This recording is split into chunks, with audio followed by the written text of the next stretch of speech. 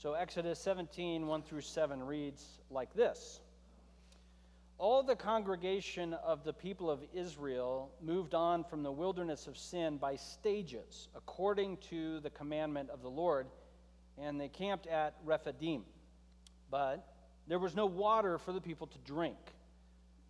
Therefore, the people quarreled with Moses and said, "Give us water to drink." And Moses said to them, "Well, why do you quarrel with me? Why do you test the Lord?" But the people thirsted there for water, and the people grumbled against Moses and said, "Why did you bring us out of Egypt to kill us and our children and our livestock with thirst?" Verse 4, so Moses cried to the Lord, "What shall I do with this people? They're almost ready to stone me." And the Lord said to Moses, "Pass on before the people, taking with you some of the elders of Israel, and take in your hand the staff with which you struck the Nile, and go.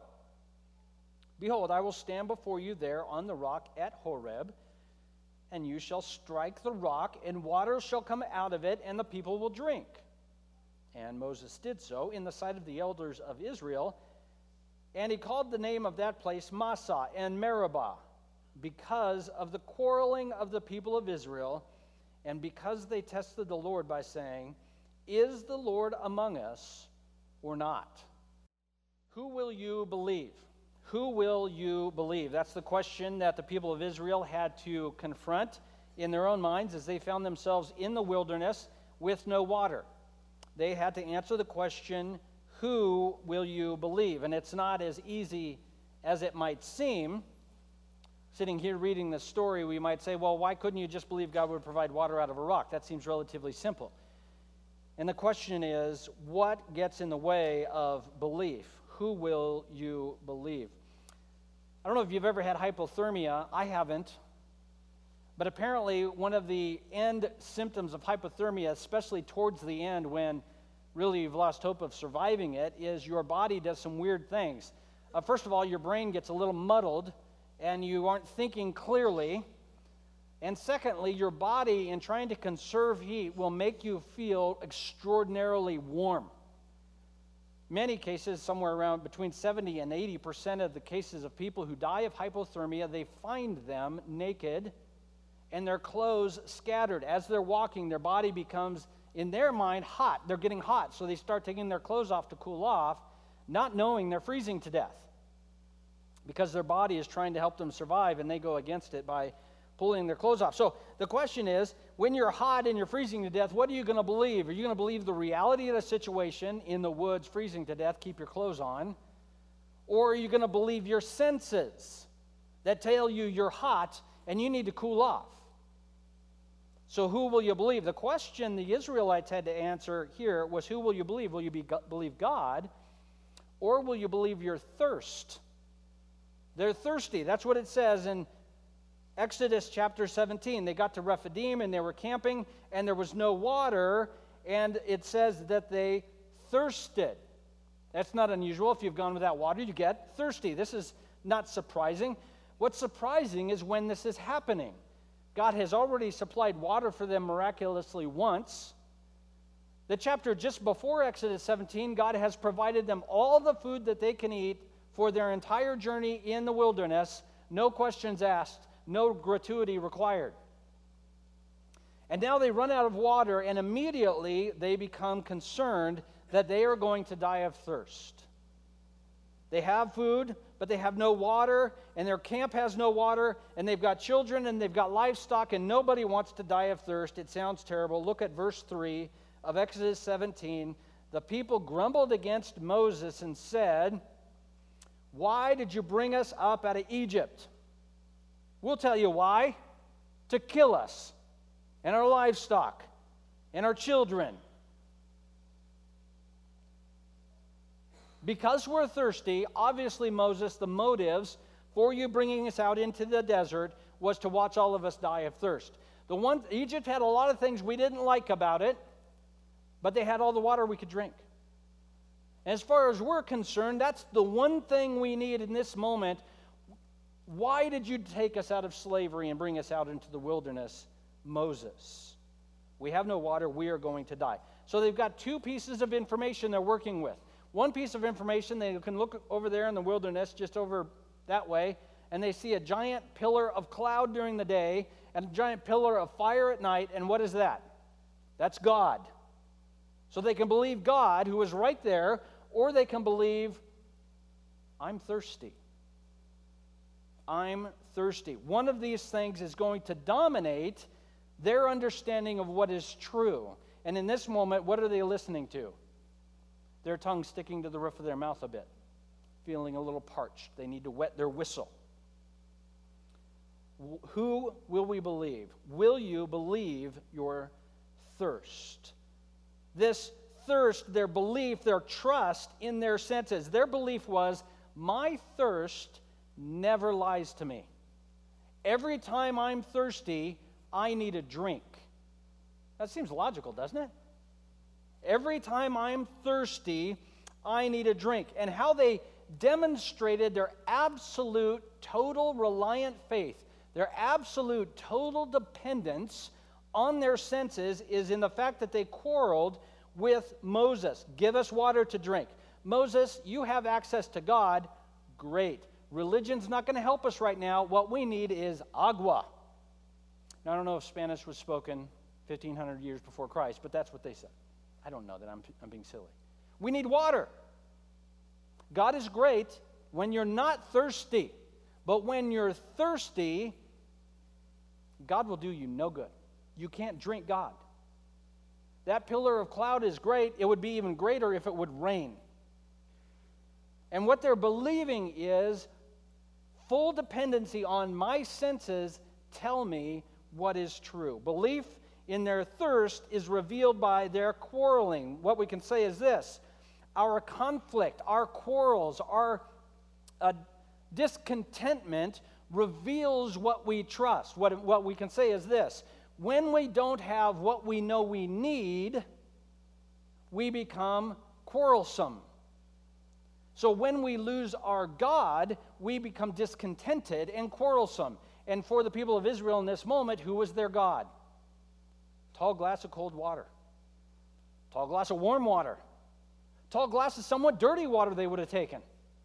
But their God is, when removed, they be discontented. Because they haven't lost the actual God. He's standing right over there. But we know who their God is, because when their God, water, was removed, they became discontented. They became quarrelsome. This is affirmed over in the New Testament in James chapter 4, verses 1 and 2. This question is asked by James to the church: what causes quarrels and fights among you? What's the answer? What causes quarrels and fights among you? The answer is this: when other people don't understand how right I am. You are fine to have your opinion as long as you realize it's wrong. What causes fights and quarrels among you? We are hoping, as we prepare to read this verse, it will affirm that all those other morons don't have it right. Look what it says. Is it not this, that your passions are at war within you? You desire and you do not have, so you murder. You covet and cannot obtain, and so you fight and quarrel. Why do we quarrel? Because we don't get what we want. We start doing this when we're 2. We learn as adults to be polite about it, but we're still doing it. When somebody takes our toy, we get mad. And you say, well, nobody has ever. I'm a grown-up. Harumph. Have you ever had somebody hit your car? Did you say, oh, no big what? It's all good. I got insurance. Some of you did that. Some of you said to your spouse that's what you did. Somebody on the sidewalk was live streaming it on Facebook, and that what they captured on video wasn't precisely that. Most of it had to be beeped out, otherwise the video wouldn't be allowed to be uploaded. You took my toy. Don't you understand how hard I worked to buy this car? Not only that, but I got the extra options, and I don't care if I take it to the body shop. They'll never get the color right. It's ruined for life. My life is over. I should die now. All that is, somebody took my toy. They didn't have a right to. Because, of course, if we don't have the car we want, we will, in fact, die. How am I going to get to work? They say, well, that's a silly example. We could say this about anything. Who takes my time? I come home from work. I expect to be able to walk in and sit down in the chair and everybody be polite and kind while I get a little rest and decompress, right? How does that work out for... It doesn't. Would your kids quiet down? Of course, none of us would ever do that, right? Let's sit down and read the Bible. No, that doesn't happen, right? What's the problem? I want peace and quiet in this moment, and you have taken it from me. You've taken my toy, and I'm going to pitch it a little baby fit. Why do we fight and quarrel? As soon as we're quarreling, our brain will tell us it's that guy's fault, and the Bible tells us, look at my heart. They have taken something I think I must have. And we will always define those desires as needs. Who do we believe? When we believe our thirst, we define what we need by our own senses. A need for safety, a need for security, a need for significance, a need for hope in the future, a need for meaningful relationship, a need for a certain amount of money, a need for a certain amount of respect, a need to be able to do the things we want to do when we want to do them. All these things are defined in our own minds as needs, and when we don't get them, we raise a clenched fist to heaven and say, my God, where are you?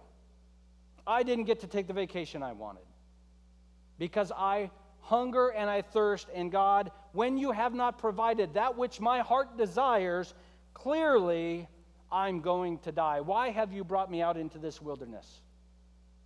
Why did you even save me? Belief in our thirst is revealed by quarreling. Quarreling here is not primarily the issue. Because we say, well, the fix is stop quarreling. And that's not the fix. The fix is to allow my heart's desires to be defined by the Scripture. Okay, so belief in thirst is revealed by quarreling. Next thing on believing in our thirst is this, if you like taking notes. Belief in thirst is revealed by blaming. We blame others when we don't get the things we want. We see that in James chapter 4. We also see it in Exodus chapter 7. What did the people of Israel want to do to Moses? They wanted to send him to a conference where he could learn proper water retention tools so that they could have enough water. No, they wanted to kill him. I don't have what I want, and what I want is by definition a need. How is it defined as a need? Because I want it. You have made it so that I can't have what I want, so therefore I wish you were dead. As one author puts it, oftentimes we don't murder the people we love, but we'll treat them as though they are dead. We will resent them. We will not talk to them. We won't relate with them because they have wronged me by taking from me my heart's desire, and so therefore they are no longer of the same value to me as I once was, as they once were. Belief in our thirst, when we believe what we desire over and against God who provides us our desire, we assign motives to others which are not true, and we would prefer them to be either out of our lives or dead, or finally get it together and figure out what I want is most important. And this is what is happening to the people of Israel, and this is what happens to us. Finally, belief in our thirst does this. Belief in our thirst, that is our desires, overcomes past experiences of God's faithfulness in our lives. So the people of Israel lived in Egypt for 400 years. God rescued them how? 10 plagues. Decimates the most powerful nation on planet Earth at the time. Takes them out to the wilderness to cross the Red Sea. He just simply parts the Red Sea so they can walk through it. Then he provides water for them miraculously. Then he provides them an unending supply of food miraculously. But God, what have you done for me lately? Because I'm thirsty today. I don't really care that I walked through the Red Sea a few months ago. That's not going to do me any good if I die in the desert today. My desires for what I want and the passions of my own heart will wipe away all memories of God's past faithfulness. If we were to sit quietly, you might be able to think through a number of times where you're like, man, God came through, didn't he? God provided what was needed. God changed my heart when it was needed. God provided the right word of encouragement. God provided miraculously in a powerful way. But today I'm thirsty. That stuff is in the past. God, where are you? Why have you brought me to this moment in my life? Obviously, it's God to kill me. Who will you believe? Will you believe God or will you believe thirst? I've got some good news for you. Are you ready? You say, good, please, because this is going downhill fast. Nobody ever died of thirst. Think about it. Anybody ever died of thirst? What do you die of? Dehydration. If you died of thirst, you die every day. You get thirsty every day. What happens when you get thirsty? You walk over to the tap, turn the water, Medford water, some of the best water in the world, right? I mean, we are lucky in our water department. Nobody dies of thirst. We die if we don't get water. But how is our brain wired? If I am thirsty, I'm going to die. I'm going to die. There's nothing coming out of the tap. I'm going to die. Lord, where are you?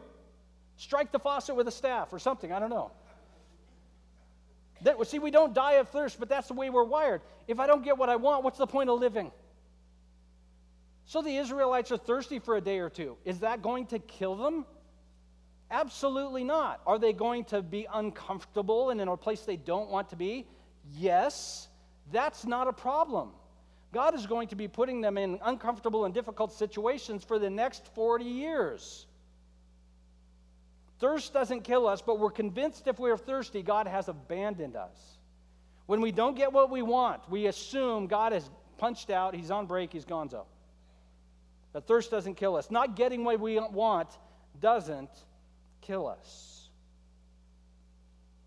What happens in our hearts and our minds is our wants become our needs and they become inseparable. As long as we don't have what we want, we don't have what we need, and therefore God isn't present. And so what happens is everything we want actually becomes a need. And you say, no, that's not how it rolls. I know all I need is food, housing, and clothing. I'm good. Okay, back to the car accident example. Right? Car goes away. As one author has put it, you know exactly what your needs are is when you don't have them, when you get upset. We have to admit our wants and our needs are commingling, and when we don't have them, we think God is absent. And the question is, who will we believe? The desires of our heart, which lead to quarreling, or will we believe God is faithful even when we're thirsty? Who will you believe? God, or will you believe your thirst? Okay, needs, of course, aren't the only challenge they're facing, but also they're facing significant fear. Look at verses 4, 5, and the first half of verse 6. Moses cried to the Lord, "What shall I do with these people? They're about ready to stone me." He wasn't playing. People were getting ready to kill him because that'll make them less thirsty, I guess. I don't know. Nothing like some good physical exertion to make thirst go easier. The Lord said to Moses, "Don't worry about it. I got this. Pass before the people of Israel, take some of the elders, go hit a rock." Who will you believe? Will you believe God or will you believe your fear? Will you believe God or will you believe your fear?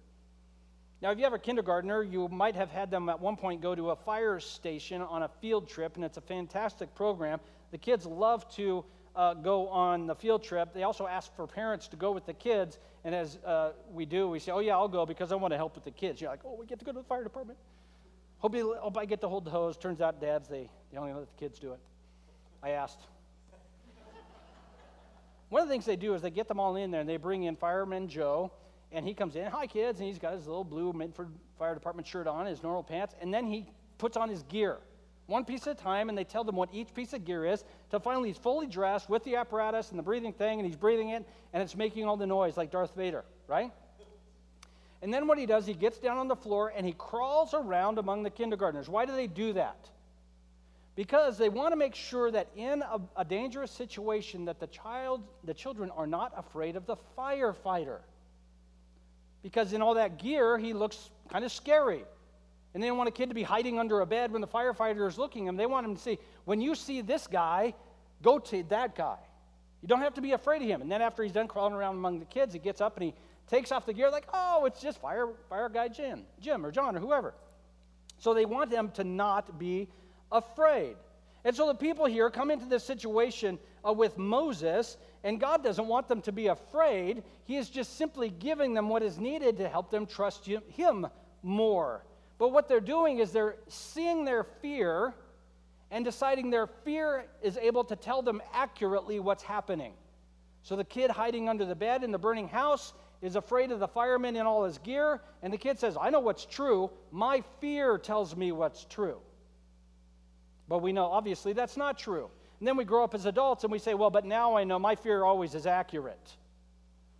I've always responded in a very level-headed way when I get afraid, right? Haven't we?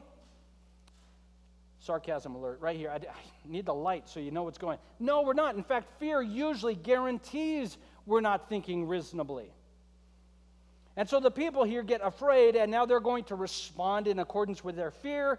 And instead of expressing worship to God who always provides, they express murderous rage to Moses. The people are getting ready to kill Moses. They're going to stone him to death. They're afraid. Moses is afraid. And everybody's angry with everyone else. Fear says this: I should be in total control of everything that I think I should be in control of. When I'm not in total control of everything that I think I should be in control of, I get afraid. I get fearful. I even want to control all of those things that only God can control. And when God doesn't follow my script, I'm mad at God and afraid that things are going to go poorly. Fear leads to anger because it reminds me, lo and behold, I'm not God. And I find that terribly frustrating. I'm sure you don't. When you have to go to God and depend on Him for things that you wish you could just handle. Fear says I should be able to control everything, and when I can't, it's frustrating because it reminds me that I'm not God. Now, not everybody who was getting stoned and rocks thrown at them, not the other kind. Not everybody responded in fear, so let's look at another guy, Acts chapter 7. Stephen, Acts chapter 7, had just given a great sermon to the folks of Israel who had crucified Christ, essentially saying, you killed the Messiah just like all of your ancestors would have done. They didn't respond by coming forward or giving in the offering. When they heard these things from Stephen, this is Acts chapter 7, verse 54. I'll get up to the 59 in a minute. When they heard these things, they were enraged. They ground their teeth at him. They probably did it more angry than that. But he, full of the Holy Spirit, gazed into heaven and saw the glory of God. Is he afraid? No, he sees two people. He sees people gnashing their teeth, and he sees the glory of God. God, you're small. You're lame. So if I can see God, I can see you, I'm good then. Okay, so there's nothing to be worried about here. Now, how is this different than the Israelites in the wilderness? Where was God? Giant pillar, remember that? Giant pillar of cloud, fire at night, Red Sea, all kinds of stuff. They see God, no water, God, no water. God, obviously you're weak and useless. So Stephen here sees God in all his glory, and he has no fear of the people who are very angry at him. And he said this, in fact, out loud. Behold, I see the heavens opened, and I see the Son of Man standing at the right hand of God. Not a great thing to say. I mean, it was great for him to say it, but not a safe thing to say. They cried out with a loud voice, and they stopped their ears. I see some of you doing this on Sundays. No, I'm kidding. I've never done that. They rushed together at him, and they cast him out of the city, and they stoned him, just like Israel wanted to do to Moses. And the witnesses laid down their garments at the feet of a young man named Saul. Verse 59, it's up on the screen. As they were stoning Stephen, he called out, Lord Jesus, receive my spirit. Does this guy sound fearful? Does this guy sound angry? The Holy Spirit had allowed him in this moment to rest in the power of God, and falling to his knees, he cried out with a loud voice, Lord, do not hold this sin against them. And when he said this, he fell asleep. Now, what's interesting, we don't have time for this right now. You take this verse and compare it to some of the final words and moments of Christ, they're nearly identical. And the reason for that is Stephen was really Jesus-y. The Holy Spirit was moving in him, and at the end of his time, he was acting, not super spiritual Sunday school king. He was acting like his Savior acted because his heart had been changed.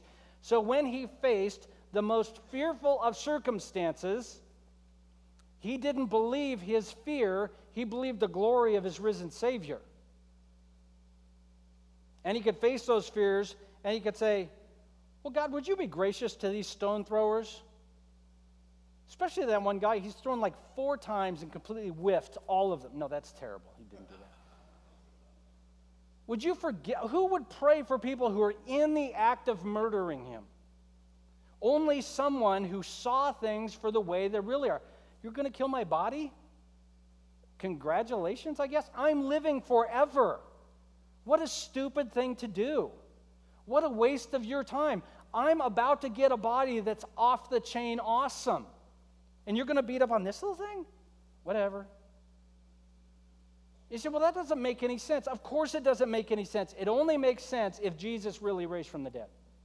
And if Stephen really believes in a risen Savior, which he did. Who will you believe? The risen Savior or whatever it is today that has your knees knocking together? It's a simple choice. You say, well, it's a simple choice. It's not an easy choice. But the question is, we will always have faith. The question is, what will we trust? The risen Savior or whatever it is today we are convinced is going to kill us. Or if it won't kill us, it will at least make our life not worth living. Fear always asks this question, what should I do? Whereas resting in God always asks this question, what is God about to do? Fear says, what should I do? I got to fix this. Belief in God and faith says, what is God about to do? Look at Exodus 17, verse 6. What is God about to do? Behold, I will stand. I will stand. This compares back again, and we don't have time to go, or actually it compares forward, if I think, yeah. In the next chapter, they're going to conquer or fight against the Amalekites. And during that fight, Moses has to pray for them while they're fighting, otherwise Joshua starts to lose. What happens to Moses? He gets too tired. He's got to sit down. And Aaron and Hur have to hold his arms up. And so Moses doesn't even have the strength to stand up for his people. But what does it say God is going to do and it will never stop doing? Behold, I will stand. Our Savior is at the right hand of the Father making intercession for us. No matter what happens, he will stand with those who have put faith in him and remind the Father over and over again, I paid for it. They're in. They're with us because of my grace. Fear says, what should I do? Faith says, what is God going to do? The fear of the Lord is wisdom. All other fears in our life lead us to worship ourselves or to worship those things that we fear or think will deliver us from it. If I'm afraid of being broke, what will I worship? Not being broke. If I'm afraid my health is going to fail, what am I going to worship? Doctors who can fix me. Now go to the doctor, don't get me wrong. I'm going to worship good health. If I fear a marriage I'm discontented with, there's strife and difficulty, what am I going to worship? Now, I see that couple over there. They're hunky. They're always happy. Drives me nuts, right? Fear of the Lord brings wisdom. All other fears derive from our passions, and all other fears reveal that we worship ourselves or our idols. What do we believe? Do we believe God or will we believe our fears. Who will you believe? First, do you believe your thirst? Second, will you believe your fear? And finally, let's end with this. Will you believe the living water? Look at the second half of verse 6 through verse 7 of Exodus 17. You will strike the rock, and water are going to come out of it, and the people will drink. Moses did so in the sight of the elders of Israel. And he called the name of the place Massah and Meribah because of the quarreling of the people of Israel and because they tested the Lord by saying, is the Lord among us or not? So Moses strikes a rock, and it turns into a water fountain. It's incredible. It doesn't make any sense. Rocks don't generally have water in them. You can't squeeze blood from a rock, right? You can't. Strikes a rock, water comes out. Well, he must have struck it really, really hard, and it revealed a hidden spot. Oh, give me a break. Water came out the rock. If you don't like miracles, you're not going to like the Bible. It's just like full of them. So if you need to explain it like somehow him standing on it made the ground shift and the spring, you know what, it's just full of. Let me put it this way. At the sort of the culmination of the story, a guy rises from the dead. So if you're going to struggle with water coming out of a rock miraculously, the whole point of the book is going to be bothersome for you. It's just full of miracles. How does water come from a rock? How is this possible? Because God is with them. The whole point of the thirst and the whole point of God being with them was to show them, you don't have to worry about it. I make water come out rocks. Literally, water can come out of anything that God wants it to come out of because he's made water and all the other stuff. Who will you believe? Will you believe the living water? Will you believe in and rest in God who can bring water from a rock? There was a movie that came out. It starred a guy named Harrison Ford. I don't know if you've heard of him. He's an actor. He was in a couple of films. I can't remember them. Apocalypse Now. Like, you remember that one? Yeah, what was he, like 18? Yeah, I've never seen it, if that offends you. I've seen it. I can't lie to you. There's another movie, and actually in an interview, he said it was his favorite movie that he made. And it was a movie called Mosquito Coast. Who's heard of it? Like 2 people in here will have heard of Mosquito Coast. I don't know. It's been so long since I've seen it. It may be filled with offensive material. So if it is, I've never heard of it. But one of the storylines is while he's in the Mosquito Coast, he's gone to this place to live out in the jungle, he creates a refrigerator, an ice maker that is powered by flame. Now, these are common refrigeration techniques. If you have an RV, you might have a refrigerator that you light, right? If you have one of these, you light it with propane. It's got a little flame on it. It's called an absorption-style refrigerator. They're not huge nowadays except in RVs, really. But really, these kinds of refrigerators were the first big refrigerators on the market. Alfred Einstein, among others, were those who created it. It has no moving parts. The heat provides the mechanism for the fluid to move around and creates cold. I don't know how it works. You could ask the refrigeration guys. They're saying it's so simple. Okay, sure. But anyway, he's a Mosquito Coast. He creates this refrigerator that you light to make it cold. And, of course, everybody says what? You're full of it. That's not possible. And so, of course it is. Physics makes it possible. And so we come the same way with God. We don't understand how he can make water come out of a rock. It may be because he's God and he can do whatever he wants. It may be we have to admit we don't know everything about everything we think we know. The question is, are we going to believe the living water, or are we going to continue to believe our fear, and are we going to continue to believe our thirst? Or will we rest in God who will bring water from a rock? Turn with me to John chapter 5, verse 46. Or actually, it might be up on the screen if you don't want to turn there. John 5:46. This is what Jesus says.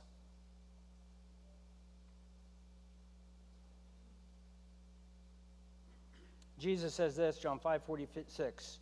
If you believed Moses, you would believe me, for he wrote about me.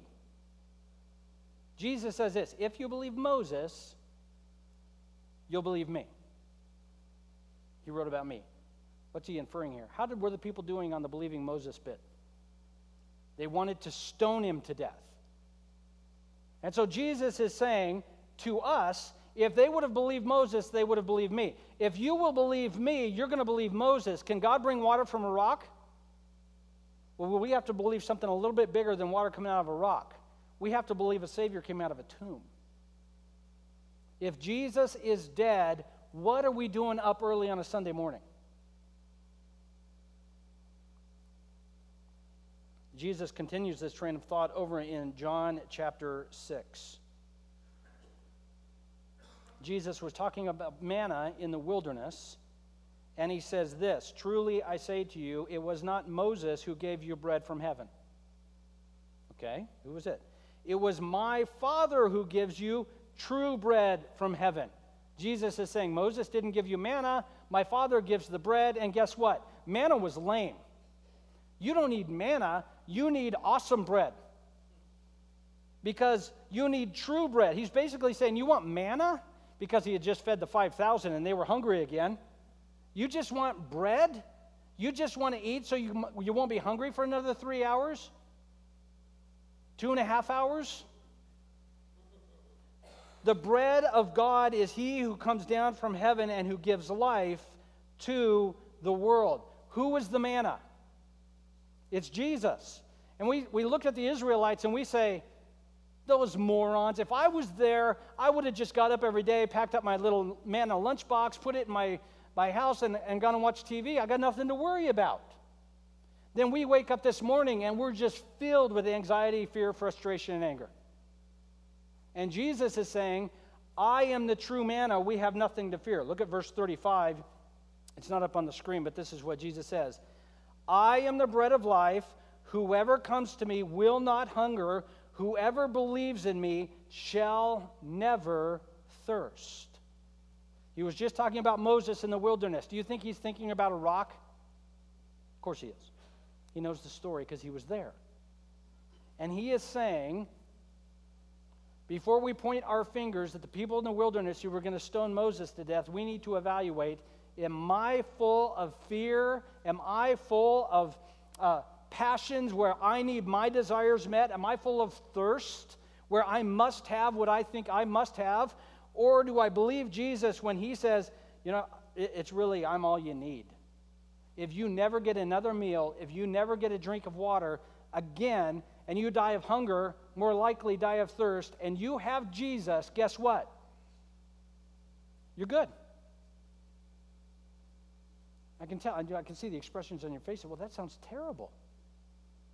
Of course that would be terrible. Thankfully, for us, he hasn't put us in that situation, so we're not worried about food and we're not worried about thirst. We're mad that somebody unplugged the DVR and the show I wanted to watch didn't get recorded. How can I navigate through the wilderness if I don't get to watch that show?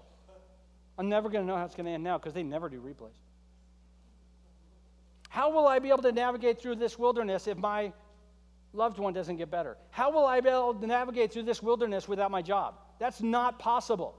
God must have abandoned me. How will I be able to navigate through this wilderness? I have done everything right as a parent, and apparently my kids don't appreciate it.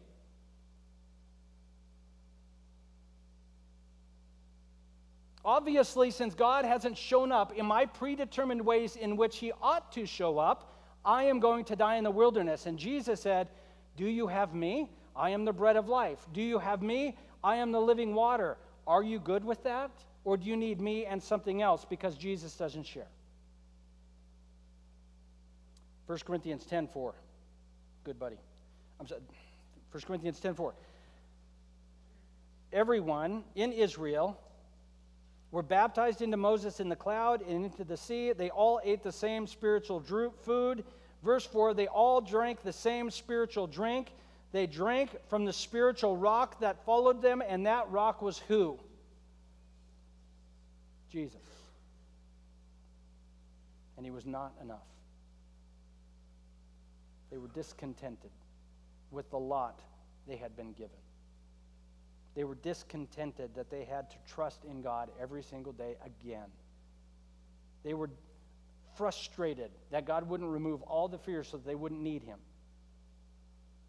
Jesus was saying, I have supplied you everything you need for every moment of every day, and I have given you myself as your sustenance.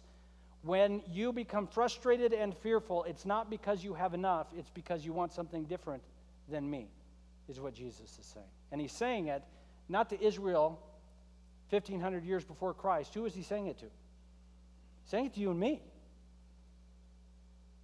When we pitch our toddler fit because we didn't get the toy we wanted, it's not merely because we want stuff.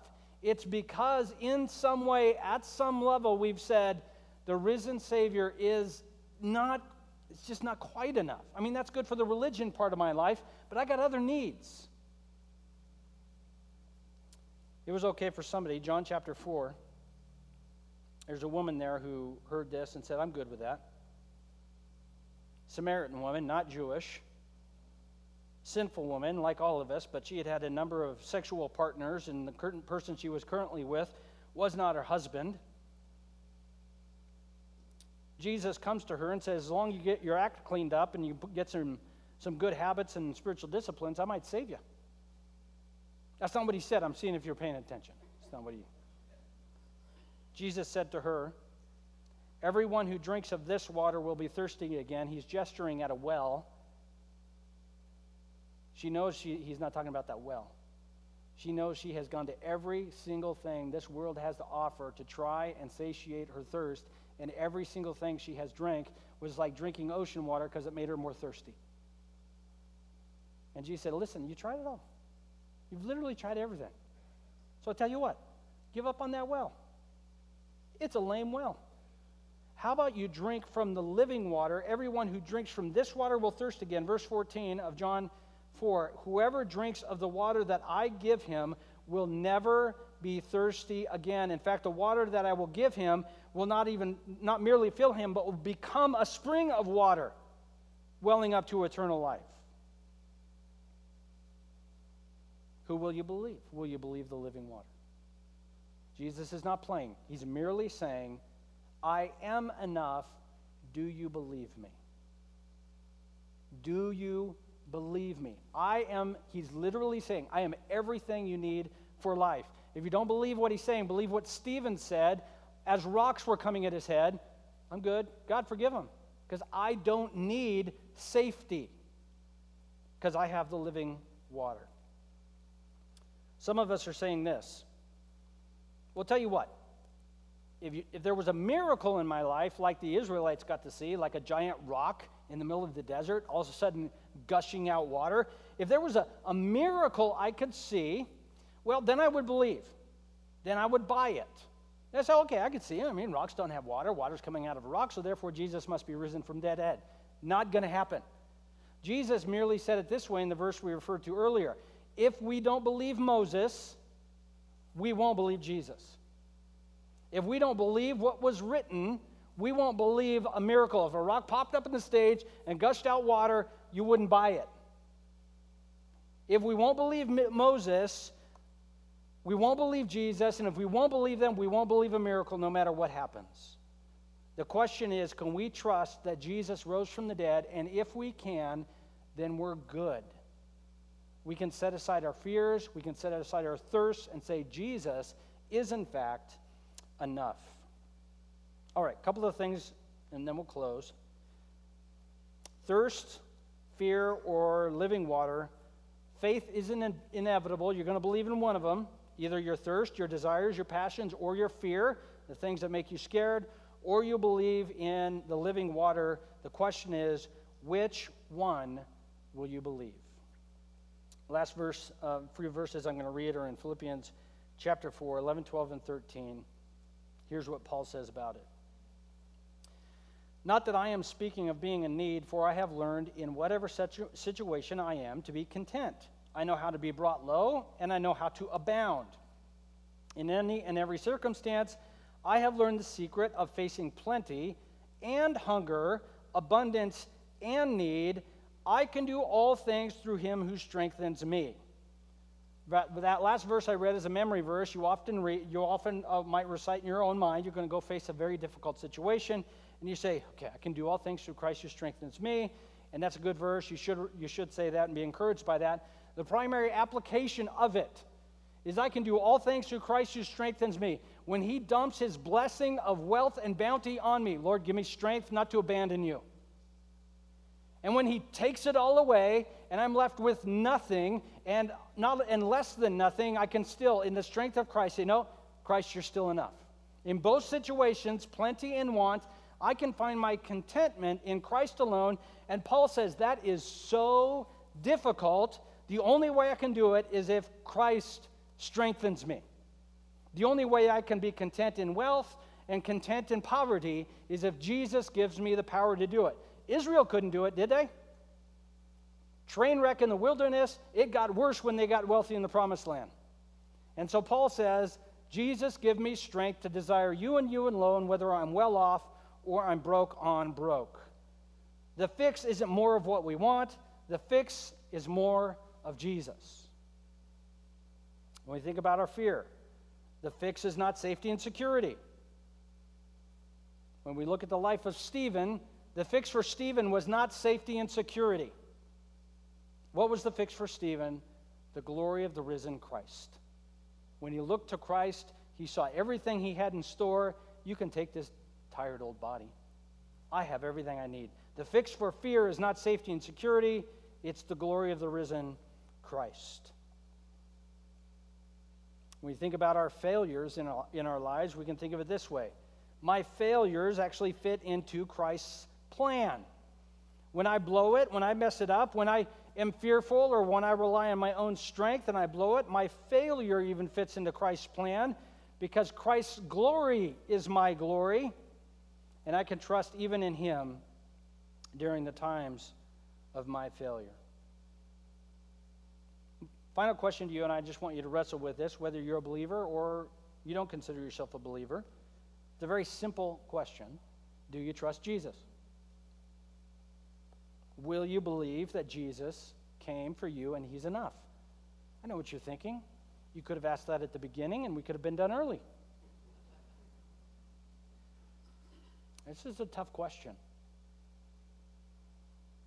Because as we work through it and we look at our fears and we look at our passions and we look at the desires we have, and we really are confronted with the fact that those desires are a replacement for Christ, we say, well, yeah, Jesus is enough, but I also kind of want this other stuff. And we have to come to God in repentance. There's no playing around with this. We have to come to God and say, God, I know you're supposed to be enough, but I got to be honest. You're enough as long as I got everything else lined out. As soon as everything else isn't lined out, well, you and I got problems, bro. And Jesus' response is, I don't got a problem, bro. In repentance, we can come to God. Jesus, I don't know what to do, but I need you and everything else. I need you to do whatever you need to do to bring me to the point where I say, Jesus, I just need you. And he will hear and respond to that prayer. Some of us don't know the Lord, and you're here today, and the question is, do you believe Jesus will forgive you? Most of us don't want to trust the Lord because we think there's no way he'd accept a dirty, rotten sinner like me. Well, I know some of the folks here. He will. I know my own heart. If he'll take me, he'll take you. Will you believe in Jesus, that he came for you? Or will you continue to try to test all the dry wells that this world has to offer? Well, that's your prerogative. When you discover those are all dry wells, come on back. We'll talk about Jesus some more.